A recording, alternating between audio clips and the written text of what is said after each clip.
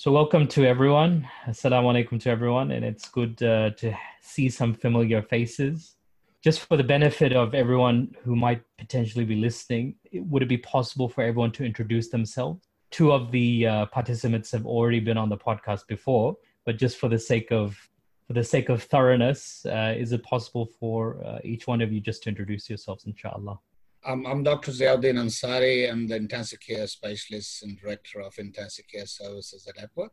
My role as a intensivist is working in different hospitals, including the public hospital, which is Western Health. And I do work at Knox Private also, so basically keep me busy. So I've been here before, so I'm trying to just help you, Furqan, somehow, to get the message across to the community. Assalamu alaikum. It's good to be back again, Furqan and everyone else. I'm Shiraz. I'm a GP working in Melbourne and regional Victoria. I also work casually in emergency medicine and forensic medicine in Melbourne and Victoria. Good to be back with you today. Welcome, everybody. So I'm Dr. Shamaila Panwa. So this is my first time doing a podcast of any sort. So I'm a GP working in Essendon, and I live in the Hume local government area. And I do some work with contracting through DHS with the coronavirus response as well. MashaAllah. Very good resumes for all three of you, MashaAllah. So Dr. Shumaila has introduced herself as being in one of the hotspot areas, it seems. Yeah, that's indeed. Thankfully, my personal suburb wasn't locked down, but we were very much, actually, yeah, my clinic suburb also wasn't locked down, but it was a ring around home and work for that time. And, obviously the virus won't respect those sorts of boundaries. And we use the same shopping centres as the ones in the lockdown suburbs. So, yeah, it's been fairly intense for quite some time here. Why would you say it's happening in certain areas as compared to others?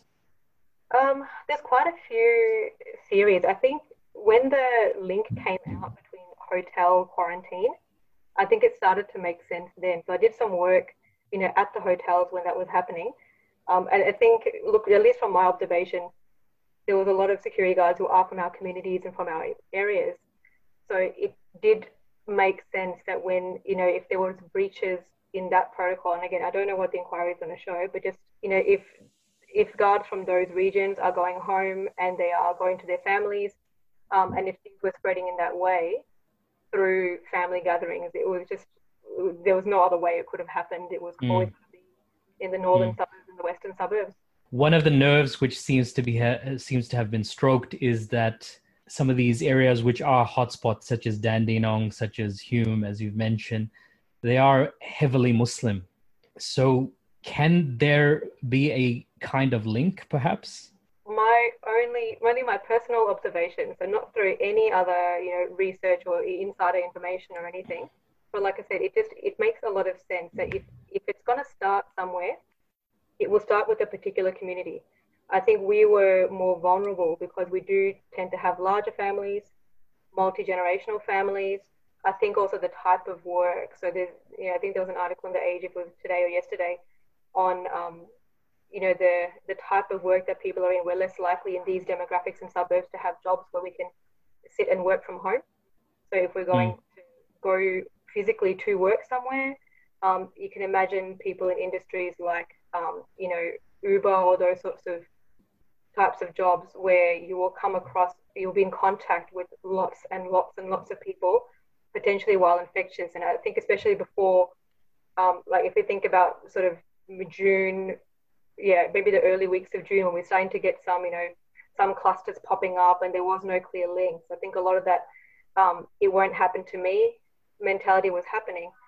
And obviously we've got big families as well. So not just within the household, but we've got lots of cousins and aunts. And so I don't think it was by any accident that there was, spread in the north and the western suburbs, and then down towards, Truganina type of area, and then Dandenong and Hallam. So I don't think those suburbs were, random in that sense. I think it probably reflects our behavior and our, meeting and mingling, and this is how the virus spreads, unfortunately. Now, Dr. Shiraz, there was something we discussed much earlier in regards to a concern being amongst members of the community that the coronavirus just isn't a legitimate threat, that it's something that just isn't real. It's either manufactured as, as they say, psychological warfare or something of the like, or it's just not a big a problem as other problems. Now, what would you have to say with regards to a concern such as this? Yeah, I think there are a lot of layers to this problem. I think some of those issues Dr. Shamela touched on as well. Part of it could be that mentality that that if I don't have the infection, if I haven't seen a family member with it, then it's probably not true. So I think in some ways people need to know someone closely to actually believe in it. It could also go back to just a general mistrust for authority and governments and so forth. Our community is extremely diverse. It's also very sensitive towards the government. So even before the pandemic, if we go back to September 11th, when I was in school, or when the Iraq War happened, there was a lot of mistrust towards Western governments, and we worry about our families back home, for example. So I think all those layers have created this level of mistrust. And so when we've got something very real like the coronavirus, I think it can be, I think the Muslim community can be more prone to fall back into that narrative that somebody's out against us, and there could be that narrative. So I think there are a lot of layers. Dr. Zia, in the previous podcast that we had on this topic, you shared the possibility that the coronavirus could be something which is manufactured as a possibility. Now, it seems that members of the community have taken, this belief to a different level altogether. That if it is, possibly manufactured, then we don't need to abide by certain restrictions. Look, I think I remember in the last time when we were talking about this issue, we were talking about people, conspiracies and beliefs. And one of the conspiracy which was going along was that it's being manufactured in the lab. And we did talk about the possibility and all these things at that time. To be honest, up till now, we really don't have any sort of clear-cut indication where it came from. So that thing probably will not be settled for a while. So people still be, and what's happening with this is giving chance to a lot of people, and especially conspiracy theorists, to come up with lots of theories, and there's a lot of things going on in social media, which is obviously causing a bit of a problem with people trust and distrust of medical institutions and governments itself. It seems to me like it's going to be one of those situations like as it is with JFK assassination. 20 years from now, 30 years from now, people are going to be having their own theories and assumptions. Yeah, I'm sure, I think in current environment, the whole, there are a lot of people, those who believe in different things, and this is the social media at the moment where it's very easy to manufacture fake news, and a lot of people buying it. And I would like to talk a little bit about conspiracy theories and how do they operate and create all these false narratives. There's a very good book written by James Cook, who's an author, and he tried to describe this sort of people, those who come up with these conspiracy theory and those who believe in it. And he came up with a sort of short form, which is called CONSPIR, which is CONSPIR. And these are the traits of a conspiracy theorist. And what that means, C stands for contradictory. So all these people, they have a contradictory view of things. And then you have O, which means overriding suspicion of everything, whatever is going on around them. Their other trait is N, which is nefarious intent. They all have that nefarious intent that they want to create trouble. And the other thing which is important trait for these people is S, which is something must be wrong.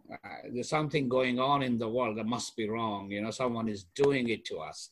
The other trait is P, which is like persecuted victim. They always feel like they're being victim of something.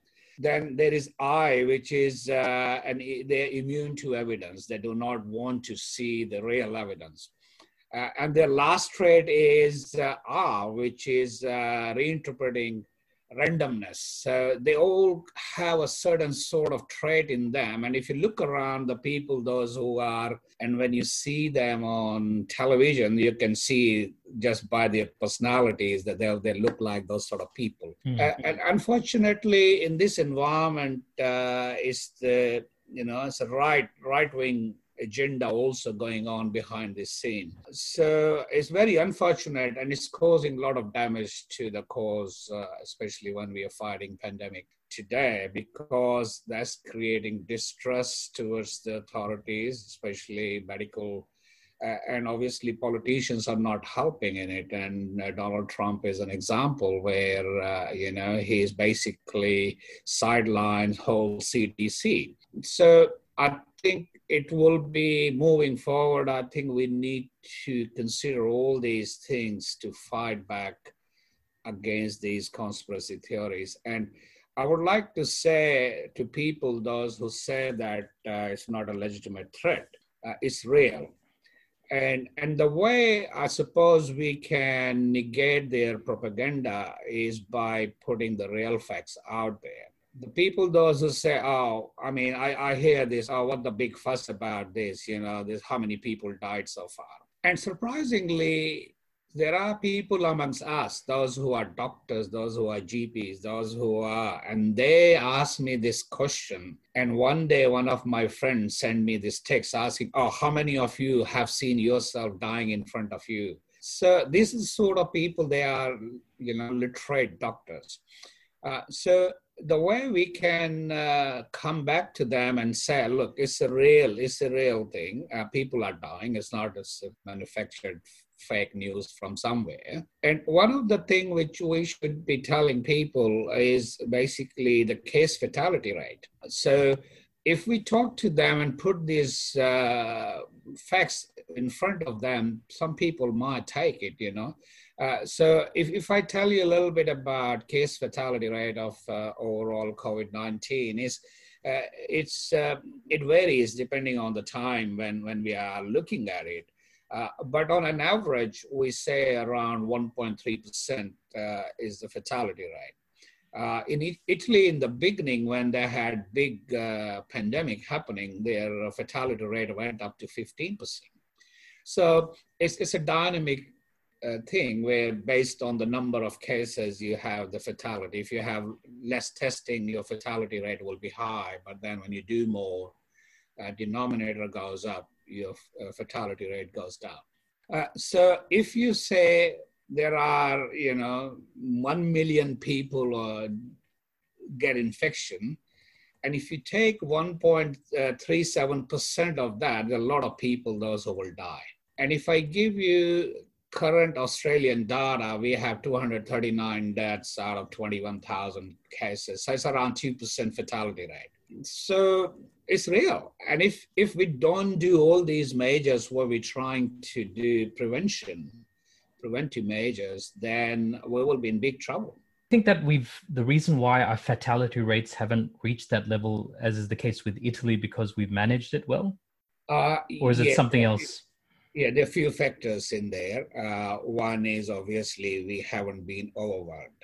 If you compare Italy, what was happening when the fatality rate was 20%, the hospitals were overwhelmed, that particular region, Lombardy region. So we didn't have that.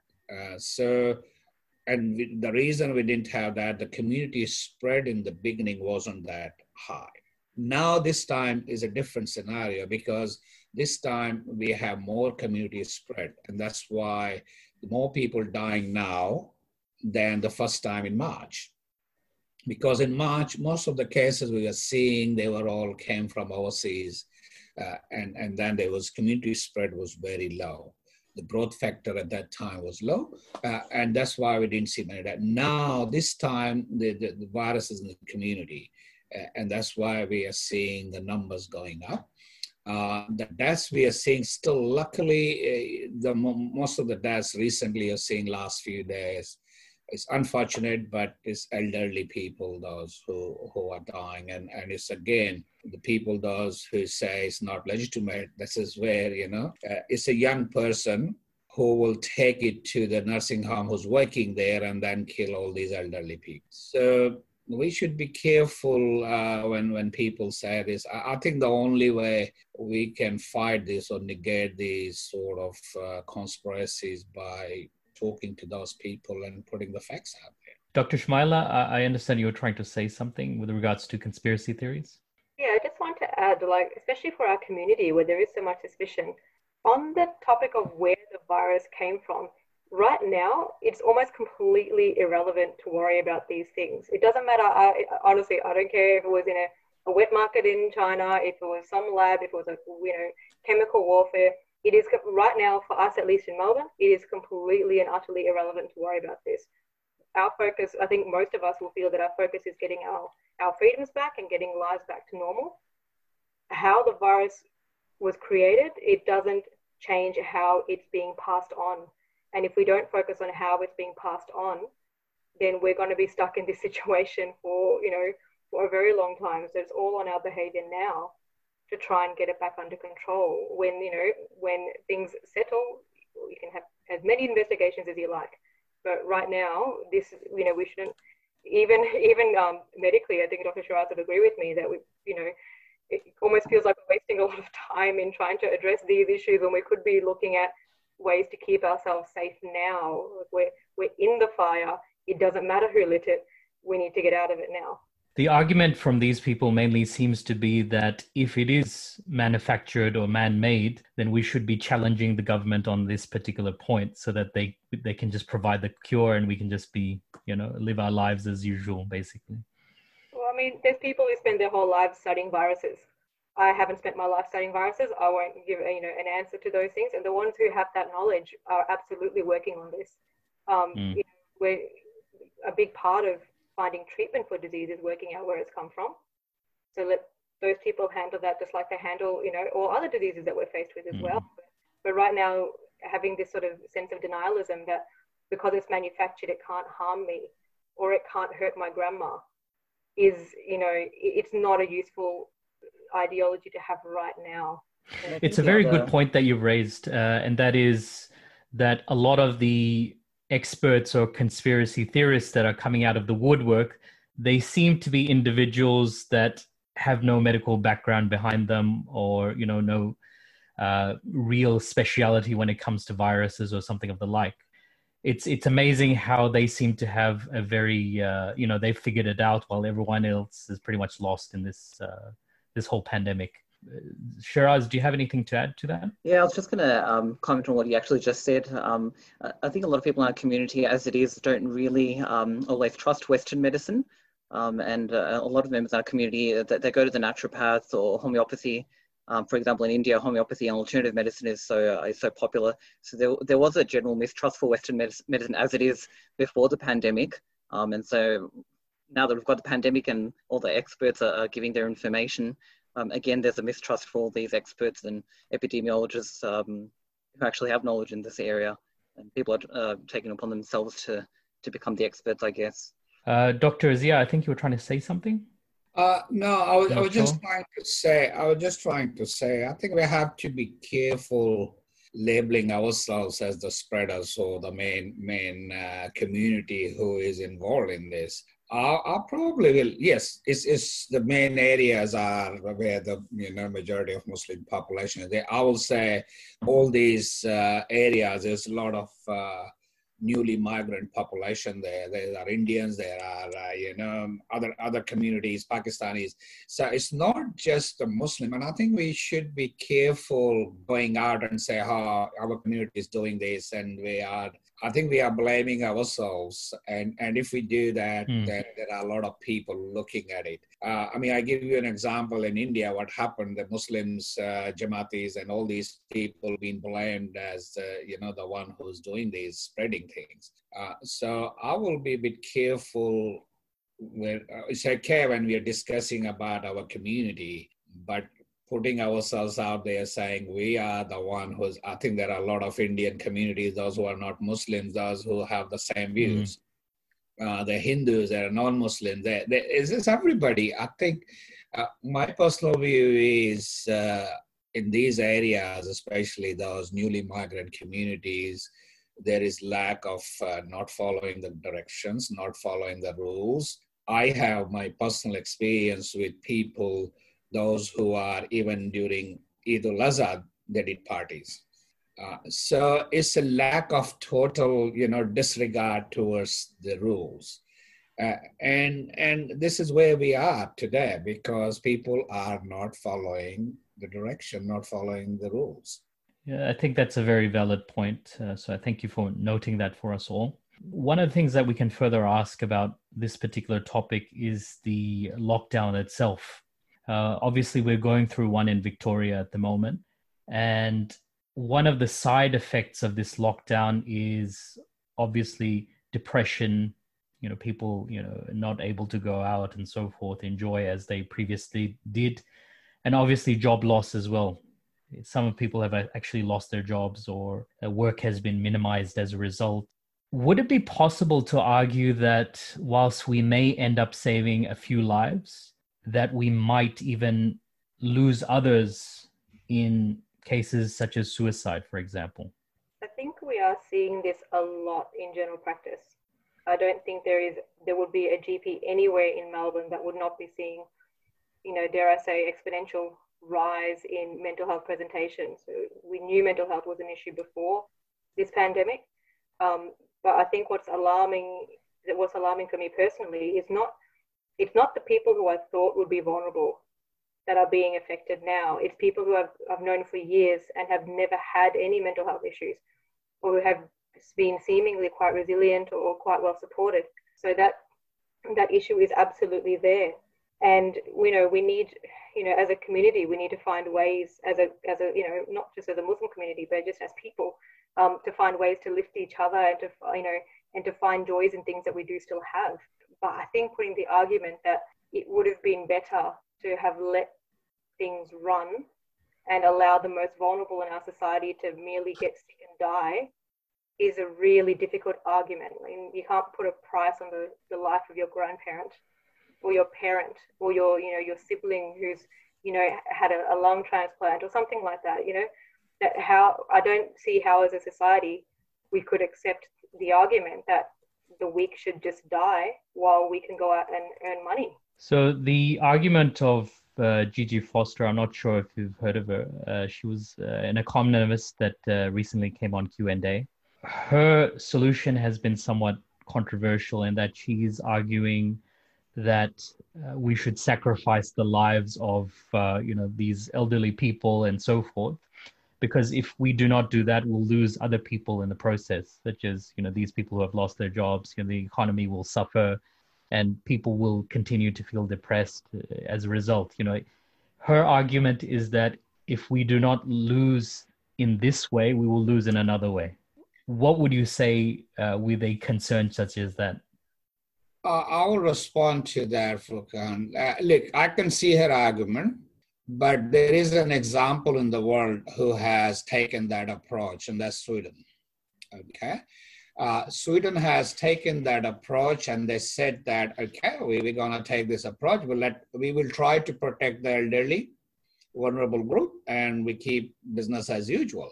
So what ended up happening, and the idea was that more people will get infection and they will have herd immunity. And I think that was the idea behind doing this way. So you protect the vulnerable and let the virus run amongst the community. But what happened in the end? So it's a very good example in front of us. So they end up actually losing both.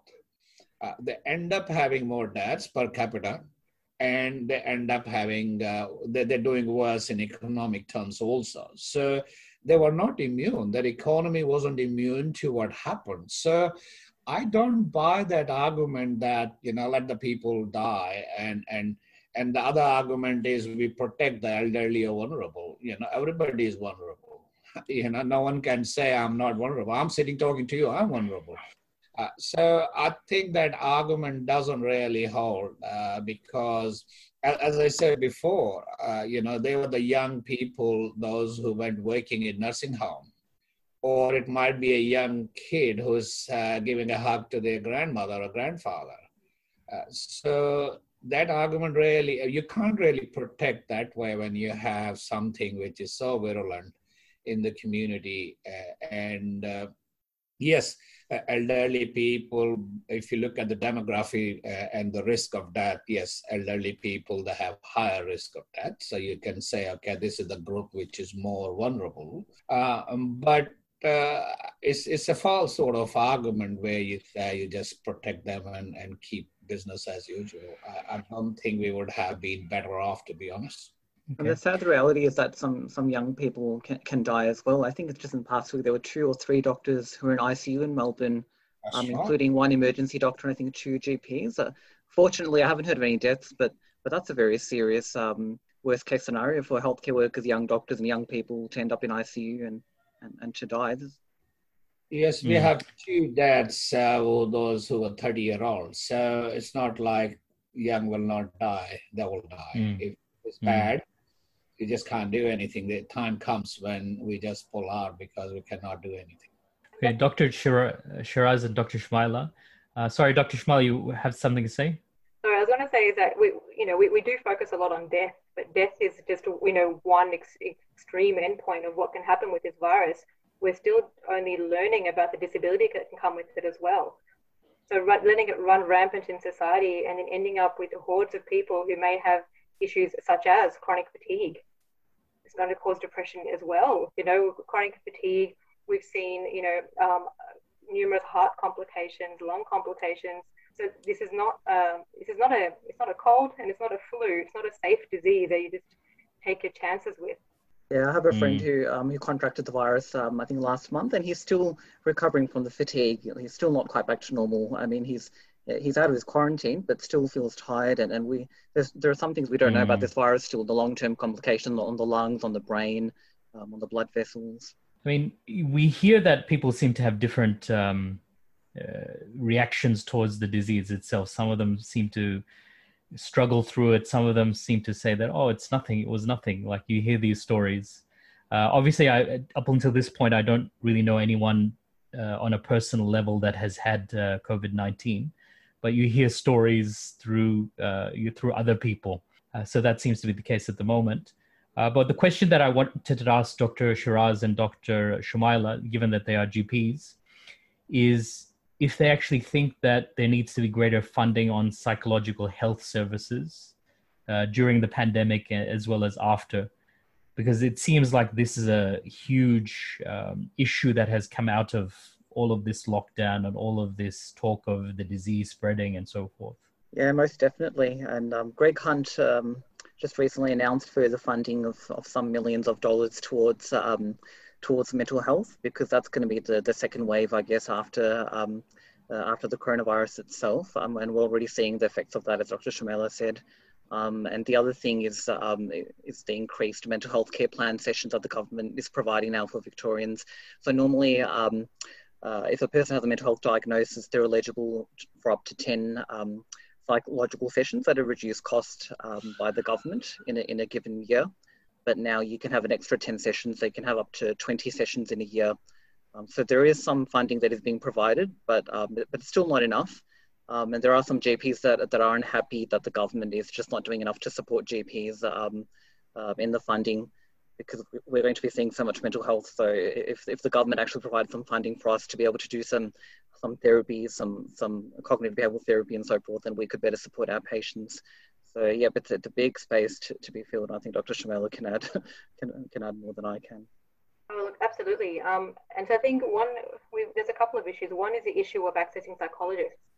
It's not difficult for us in general practice to identify mental health issues, to write mental health care plans, to do very well-intentioned referrals for appropriate psychological therapy.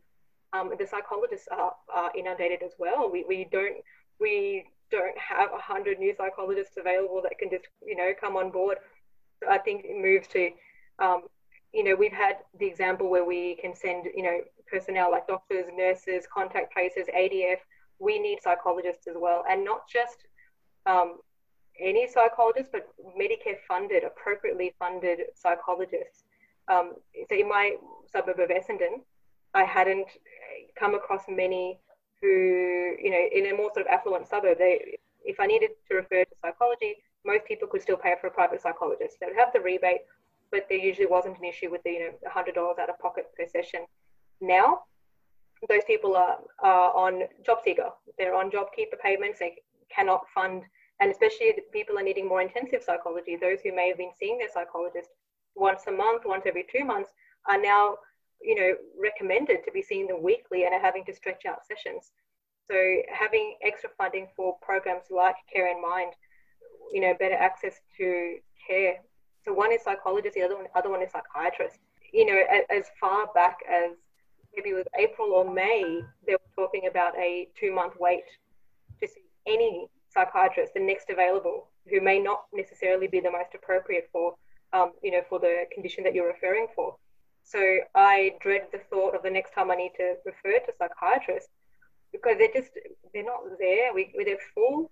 Their books are closed with the existing patients. We don't have extra psychiatrists. So, expanding telehealth to allow psychologists and psychiatrists, in other locations to assist with our cohort will be very helpful. And with that, to not suddenly turn the tap off of funding, to say, I can be your psychologist while you're in a 6-week lockdown, but after that, I can't.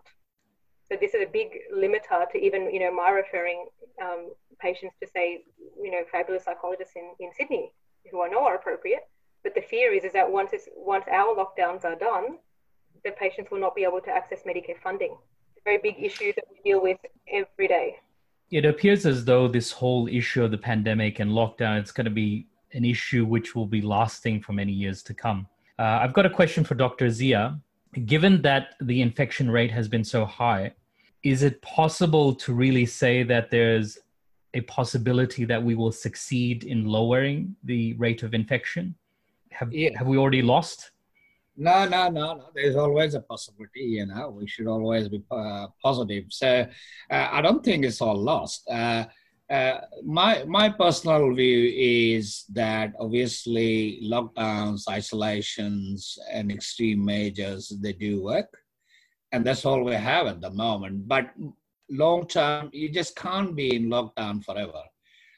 So we need to have a sort of strategy where when we come out, or we come out of stage 4 to stage 3, people need to understand this. And now I will talk about our community here.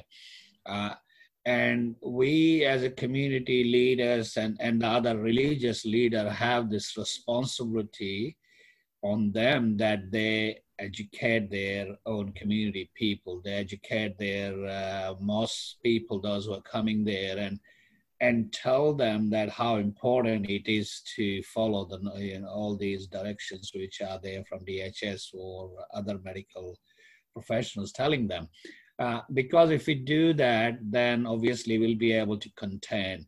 My feeling is we won't be able to eradicate this. There was some thought in the beginning that we are going to eradicate, but I don't think that's going to happen. Even the government policy now is containment rather than eradication. I think we did talk about that in our last podcast, that how long it's going to take to eradicate. But seeing this, that's when we were young and naive, Dr. Zia. Yes, has evolved so much since then. Modeling, they were all based on modeling. Even today they're talking. Their policies are based on modeling, and modelings are just modeling basically. They cannot be true all the time. But even if we take a containment approach, and the whole idea of containing the number is so the health system doesn't get overwhelmed. And I can tell you, I get concerned seeing the healthcare worker infections in Australia at the moment is very, very high. We have around 1,100 sort of healthcare workers, those who got infection. Now, I saw the data from the government, and the last month data they have released is they're saying only 11% of healthcare workers have contracted the disease at work. So that is, again, I'm not 100% sure about that data, but that's what data suggests, that majority of the people we are seeing positive amongst the healthcare workers, they have contracted that outside the workplace. The thing which is concerning is the number, the way the number is increasing. And the other effect I had this, that 2 of my residents have to go in isolation for 2 weeks because they were working in a ward where one patient got tested and got positive, so they have been furloughed. There are 2 intensivists being furloughed at Geelong Airport. So, and that is the real problem, because we're going to have problem with the workforce. And if we lose 30% of our workforce, we're in trouble. So we only have maximum 41 cases in intensive care and in the ward also. And we are already feeling like we are stressed and we are overwhelmed. Imagine if we have 1,000 patients coming a day, like happened in UK and New York and Italy. There's no way the Australian system can cope with it. So the whole idea of containing the number is so you have manageable numbers so we can look after people. And that's one of the reasons I tell you the Australian mortality is looking really, really good. I think we are one of the best at the moment in the world. So our ICU mortality in people, those who are ventilated, only 12.2%. Overall mortality is around 18%, which is, in comparison to 67% in New York, or London, again, 63% London. Our mortality overall in ICU is around 14%, and the people, those who were ventilated, is 18%, which is really good. And the reason we have done this because we didn't have 200 patients to look after. So it's important, and this containment is very, very important. So we keep the number down. We've had the lowest number in 12 days, I think, today. So I really hope that we're passing that peak now, and I really hope the numbers keep going down now that we've got restrictions and people are moving about less, and hopefully it'll work. Yeah, I'm sure it will work because that's the only thing which has proven to work. But the question is, once we release the restriction, and if we start to have number going up again, then there's a problem. So people need to follow the distance measure, hygiene measures, and just do the right thing. I think that's where the behaviour change needs to come in. And I think changing behaviour is really hard for people. Maintaining that distancing, keeping your hands clean, wearing the masks, and not breaking isolation when you've got symptoms. So if people go back to their old ways after the restrictions are eased, then we end up back at square one. Which it raises an interesting point, and that is, do you think as soon as all of this pandemic started, we should have been wearing masks and been on the type of lockdown that we're currently in Victoria? I know Dr. Zia will be able to answer this better, but the problem is that the research was really evolving, and so we didn't have all the hard facts and all the evidence right at the beginning. So the World Health Organization hadn't given the recommendation that masks worn by healthy people will reduce the spread. No worries. But then we'll try to smuggle in a comment from Dr. Shumaila. Well, look, I agree that this behavior change is a really, really big issue. I think if we think about like smoke alarms in houses and how they were a strange thing at the start, and now they're legislated, they may be annoying, but no one argues with the logic. Seatbelts is another big one, which obviously there's parts of the world now, and a lot of us are from parts of the world where you can identify yourself as fine because you sit in the car and reach for the seatbelt.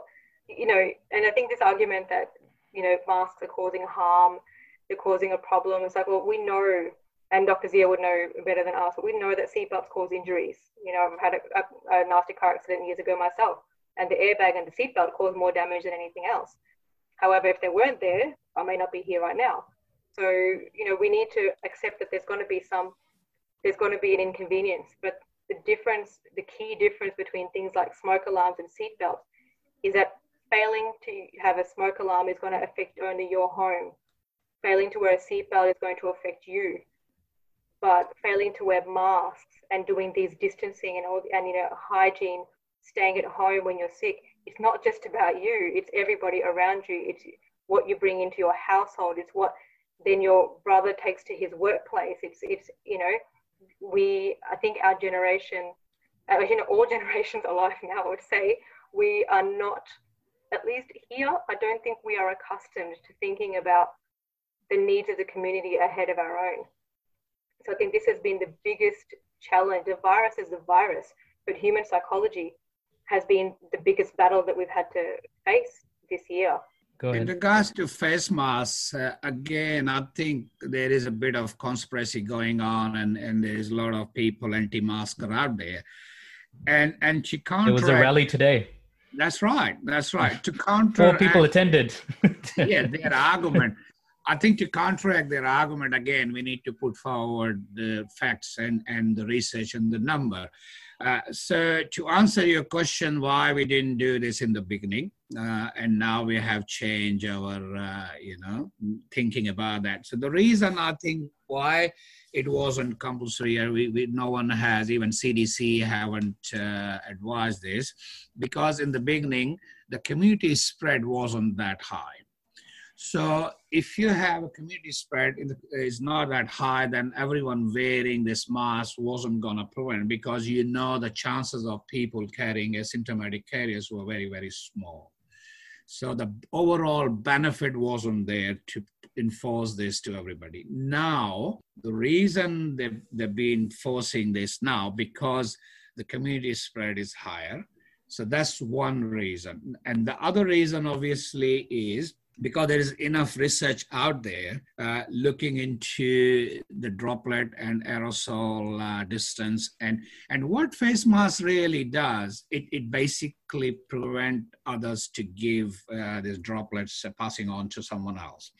So if a person who is a carrier is even speaking, so what happens just few days prior to you have the peak viral load, before you get your symptoms, you have a peak viral load few days before. So in that situation, even if you're talking to someone next to you, you can spread that virus to that person. So having something on your face, whatever cloth or anything to prevent that droplet passing on to when you're talking will prevent that person getting the virus. And there are studies, there are a lot of studies by now done by Chinese and some other Western guys also.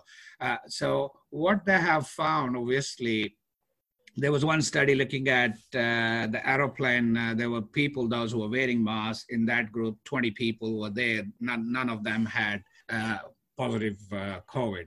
While others, they found that they spread through because one person was positive. So that's one reason and one evidence we can put out there. Now, the next question comes to which mask is better. You know, that's again, there's a question out there. Is it the surgical mask? Is it enough? Is this the, you know, cloth mask, fabric mask, whatever? Is it, which one is better? Now, again, there are studies done looking into different types of mask and aerosol and droplet preventions. So if we come down from top to bottom, you know, N95 and respirators, they are better in preventing the infection, which is 99.5% protection with N95. Then you come down, you have surgical mask. Again, surgical mask does not prevent really, you know, and same way all these machines, paper machines does, who are there about 99.5. Then you have surgical mask, and then you have fabric cloth. Now, the reason these three different masks have different way of protecting you depends on the droplet size.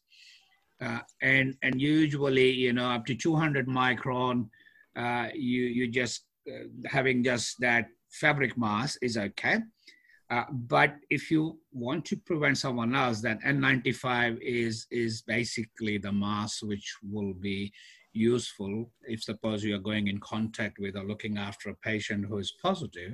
Then recommended mask is N95 because it prevents the droplet going through across through that fabric, and it's a specially made fabric. It's very, very important for people to understand that putting that mask, whatever covering, you know, you can put a scarf, that will be good enough in preventing the spread, community spread. And that will be good enough actually if you compare the lockdown versus 80% of the population wearing some sort of covering, the effect will be equivalent. So you can see how important having this face covering or mask is in terms of preventing community spread. And that's the way to discourage these people, those who are spreading all these conspiracies and anti-maskers. Yeah. Now I've got a question for our two GPs, and that is that there are members of the community, Muslim, non-Muslim, whatever the case may be, and they are obviously turning towards conspiracy theories. Their view is that the coronavirus is an exercise of power and control. Now, how would you suggest that someone be able to counter such claims if they come across them? They can go and visit an intensive care unit if they like and see what it's doing. I mean, the power and control debate is just, it's by people who don't see what this virus does. And I am just stunned that people don't see what's happening overseas. They didn't take lessons from, you know, the absolute panic that was going across Europe and the US in March, what happened in China before that, and how they somehow think that because we're here in Australia, it's not going to happen here, as though the virus can tell what country we're in. So, I mean, I don't even know how to answer. You need to see what this disease is. No, and the control and the restrictions are on all of us equally. There is no, you know, I don't know, some leader or some minister that is comfortably rolling in money as a result of this. You just have to look at, you know, Dan Andrews and Brett Sutton every day, see their faces. No one is rubbing their hands in glee. No one is enjoying this. We you know, at least maybe I can speak for all of us here as doctors. I think we've lost a lot of joy in our profession because we're dealing with things that are so much more stressful that would, you know, I certainly miss the days where I can just do preventative medicine, where we can just, you know, talk about, you know, how is your child growing, and, you know, those sorts of basic things. These people were not even allowing into the clinic anymore. So, you know, if this is about power and control, you know, who's winning? Where's the benefit? It's interesting to even mention that there are even some celebrities who have jumped on this particular bandwagon. And by virtue of their celebrity, they're able to influence so many other people. I mean, look, and, you know, give me the example of India, like the very, very famous Bachchan family all ended up infected as well, just the same as anybody else would. You know, I'm going to forget now, who was it? Amitabh Bachchan. I mean, Tom Hanks came down. Amitabh Bachchan, and you know, there are politicians dying. Even the Home Minister of India has got COVID positive. I mean, we saw Boris Johnson, while in power, end up in ICU. You know, he nearly died in front of our eyes.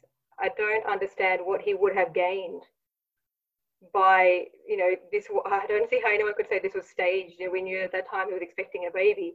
So this is, you know, I don't see how people can see and understand and accept these and still think that, you know, perhaps Bill Gates is making a lot of money as though he was poor before this, and he really, really needs the world population to thin out so he can be richer.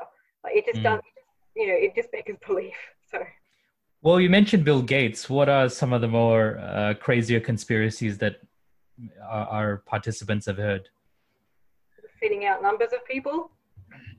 Because apparently, you know, that's not happening anyway. I don't know. I think the biggest one is that they think Bill Gates has the vaccine or the recipe for the vaccine, and he's just waiting for waiting for the right time for the vaccine to release so he can make all this money. But I think he's got enough money anyway, so I'm not sure what the... It's very strange. The idea is that he called Windows because the virus can somehow enter Windows and things like that.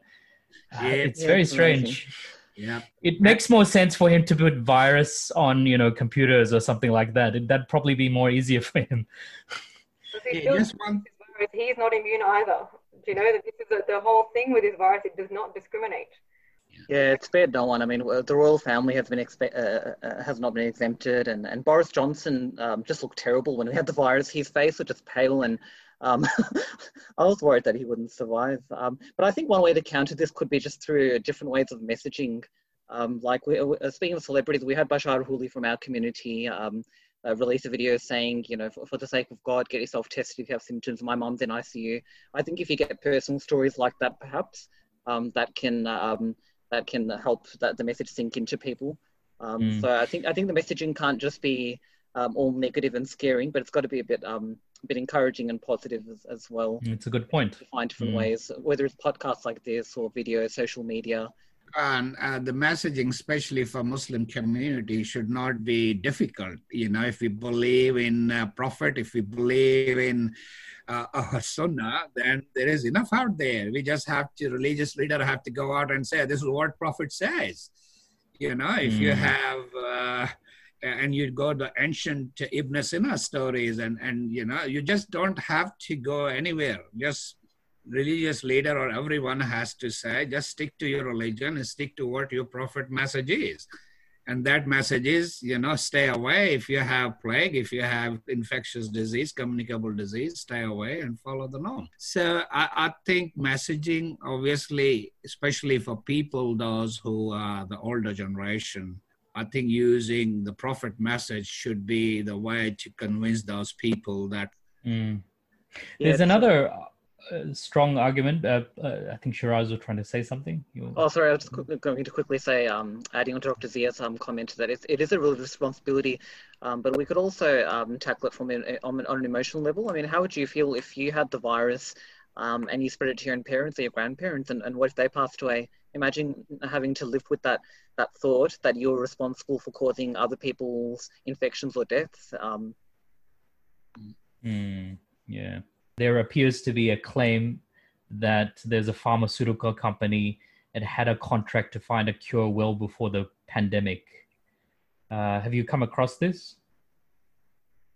Again, it's like, is it relevant? Doesn't matter. We're all in it now. It's like if someone has a drug, release it, that's fine. But it's just, every time there's any condition, like I've certainly had members of my own family tell me that, the flu vaccine contains the flu, because we want people to get sick, because that's how we make money. I can assure you, I am not making more money in this pandemic. We are all GPs. There are many GPs on JobKeeper. We are all suffering the same. We are getting sick at higher rates than other people. So, whoever thinks that they are making money from this, they are themselves not immune to this virus. Yeah. In the case of the Premier as well, it's amazing. People are sort of blaming him from the perspective of that this man, he's always going to be keeping his job. He's got a 200 plus salary of some kind. But the fact of the matter is, of course, that he's facing a lot of criticism from every side. Everyone is angry with him for either mismanaging the situation or forcing people to wear masks, or forcing them into lockdown, all sorts of stuff. So it's interesting. Yeah, I do feel sorry for the Premier. Yeah, personally, I'm concerned for his mental health. Yeah, it is. The media asked him the other day about his welfare and how are you feeling, and he deflected the question and said, "It's not about me. It's about keeping the community safe." He deflected, but you can see from his face it's really wearing him down, and you really do feel sorry for people who have to make these big decisions. Yeah, I think we have to be careful demonizing anyone or blaming anyone, either it's the Premier or it's the community. The reality is this virus is a bastard, basically. That's what it is.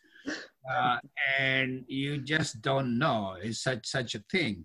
I mean, we are blaming poor security guards, those who've been paid $10 probably an hour. I mean, the reality is we are spending so much money and effort educating our nursing staff, our hospital staff, and all these people.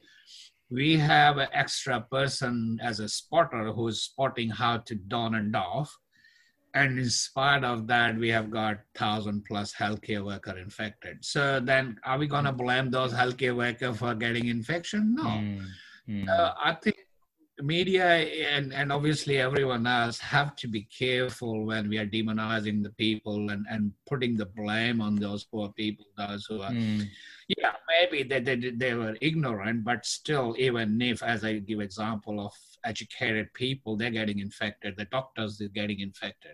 Those people have been educated, those people know, but still, this is such a virus that, you just can't.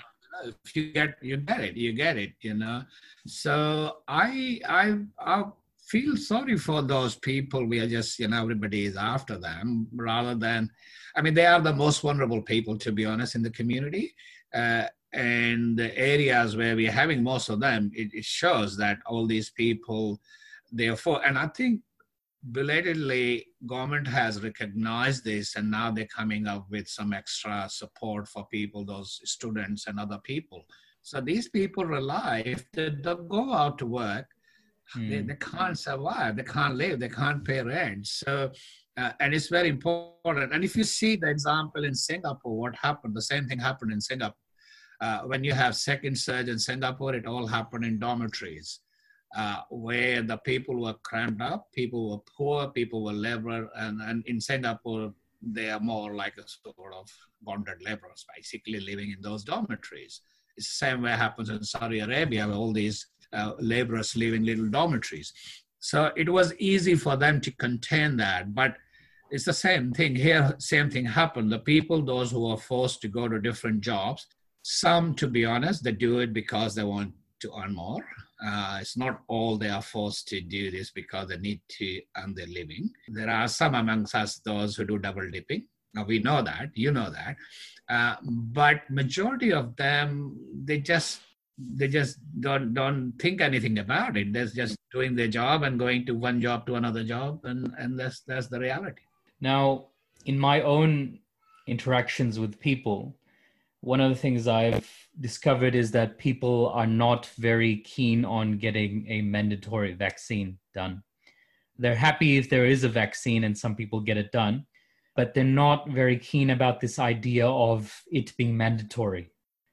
So do you have any comments to offer with regards to that?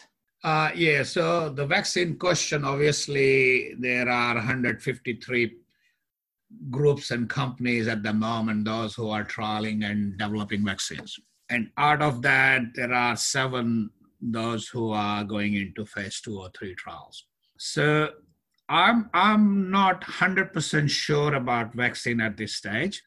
Yes, they've got initial safety data out. So first 2, Moderna and Oxford AstraZeneca, they are the 2 front runner. A third one is the Sinovac, which is a Chinese company who's doing this. So all 3 companies have done their phase 2 trials. They have got safety trial, that's phase 2 is, and they did see immunity response, T-cell response, and antibody response.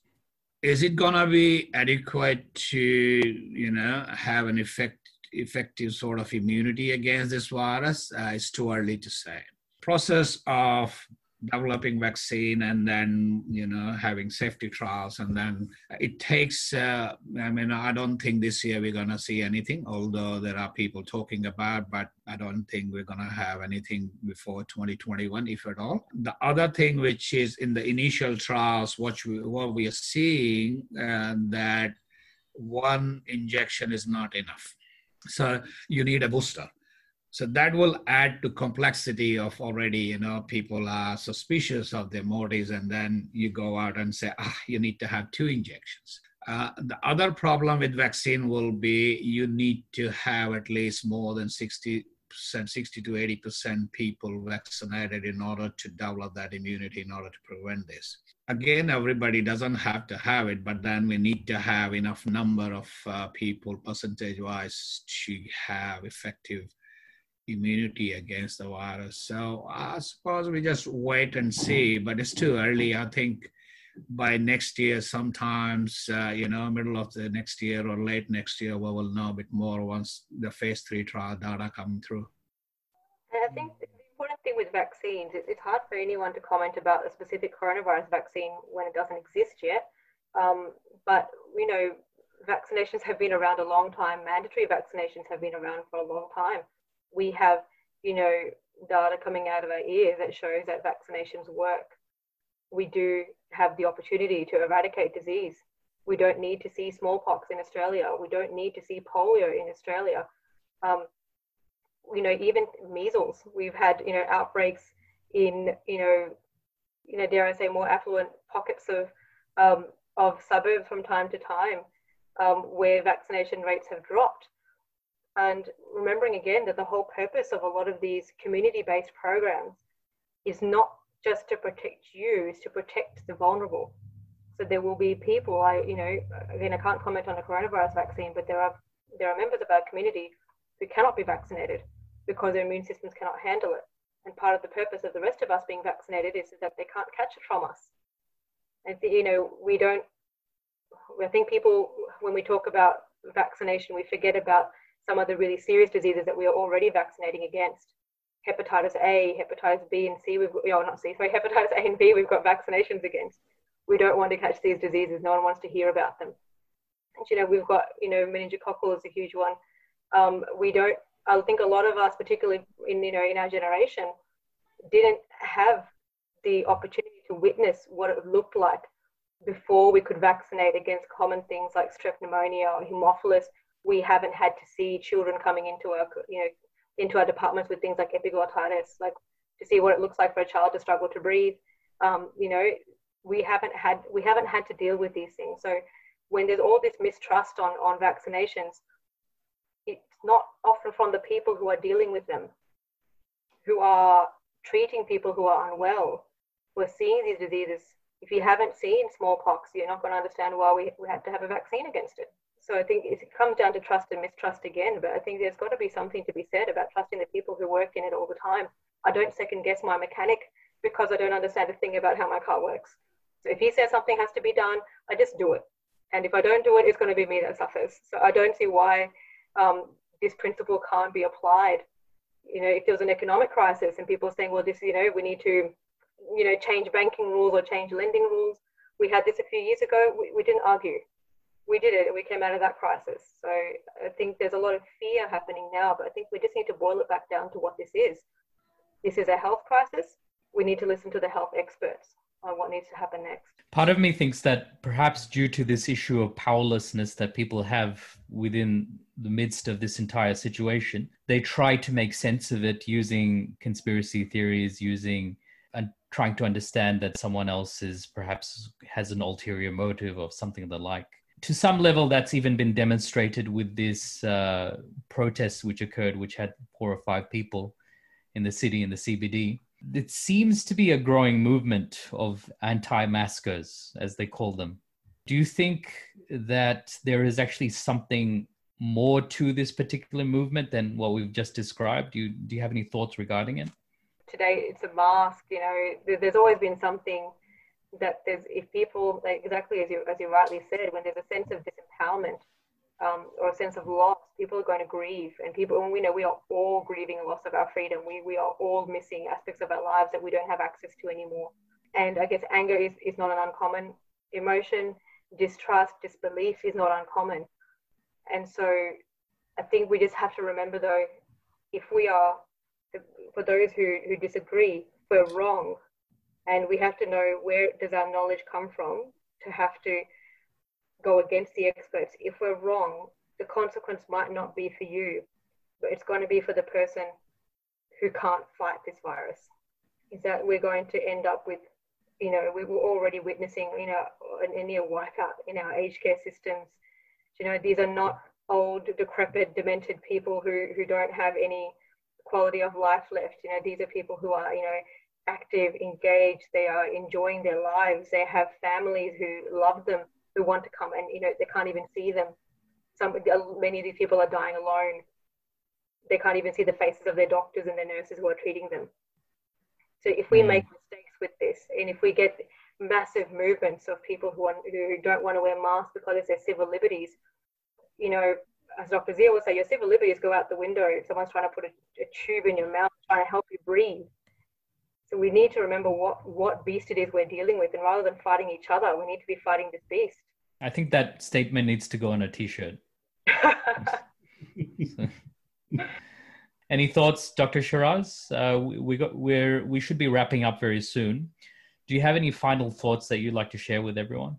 I think just speaking about masks and vaccines and things, I think it just comes back down to messaging, that we need to keep educating our community and encouraging everybody. These restrictions are very hard. They're very restrictive. And so I've personally found them hard just being at home. There's not much to do besides going to work and coming back home. So it's not easy. We're all in this together, but if we all play our part and take our responsibility, then hopefully we can get through this lockdown. If we flout the rules and if the infection continues to rise, then there'll be more restrictions and less freedom. So if we just all get onto the bandwagon and hopefully just do the right thing, then we can get through this. It's going to take a unified approach. It's not easy, and we just need to continue encouraging each other. It's a difficult time. I definitely acknowledge that. It's not just about the virus, but just the entire livelihoods. We spoke about the economic effects, loss of job, the mental health. All of that. So we're all in this together, but inshallah. We'll Dr. Zia, final words? Look, I would like to say that, we should look after each other. It's very, very important at individual family level. We make sure that we're looking after each other. As a community, we need to go out and help people, those who need help. And I strongly suggest that people follow face covering or face mask. Because, as I said, there's a data out there which has compared the value of face covering and lockdown equivalent. So if we can do that, then lockdown will go away and we will all get our life back. Wonderful. Dr. Shumaila, final words? I think you're the last person, so it needs to be very profound. Oh, okay. Let's see.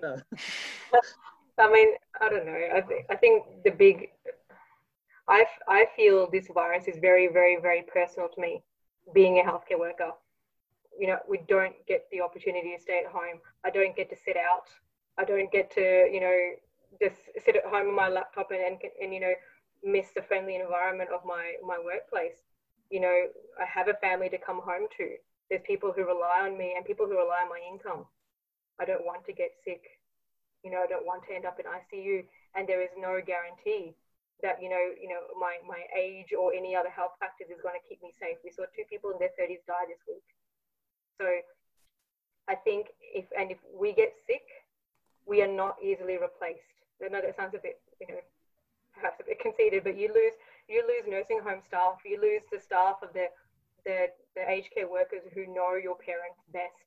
You cannot replace them with someone who's been imported from somewhere else who doesn't know your mum from anybody else. So keep safe for each other, and as on a personal note, keep safe for us. If you don't wear your mask to work, it's going to make me sick. If you don't follow the advice, if you do not isolate and we are shopping and I touch the same thing you've touched, you cough in my face, you're not wearing a mask, it's going to make me sick. We need to follow the rules. We need to be in this together, and we need to think about what consequences our actions are going to have on our broader community. Thank you very much to everyone. That was very nice. Jazakallah khair. It was very profound. Yeah, I think it hit the spot for not just us, but inshallah the listeners as well. So I thank you all once again for joining us. I think this is probably my longest recording so far, but I think it was worth it. So since we've got, mashallah, 3 very professional and qualified individuals, I think it's worth it, and I'm sure people will benefit, inshallah.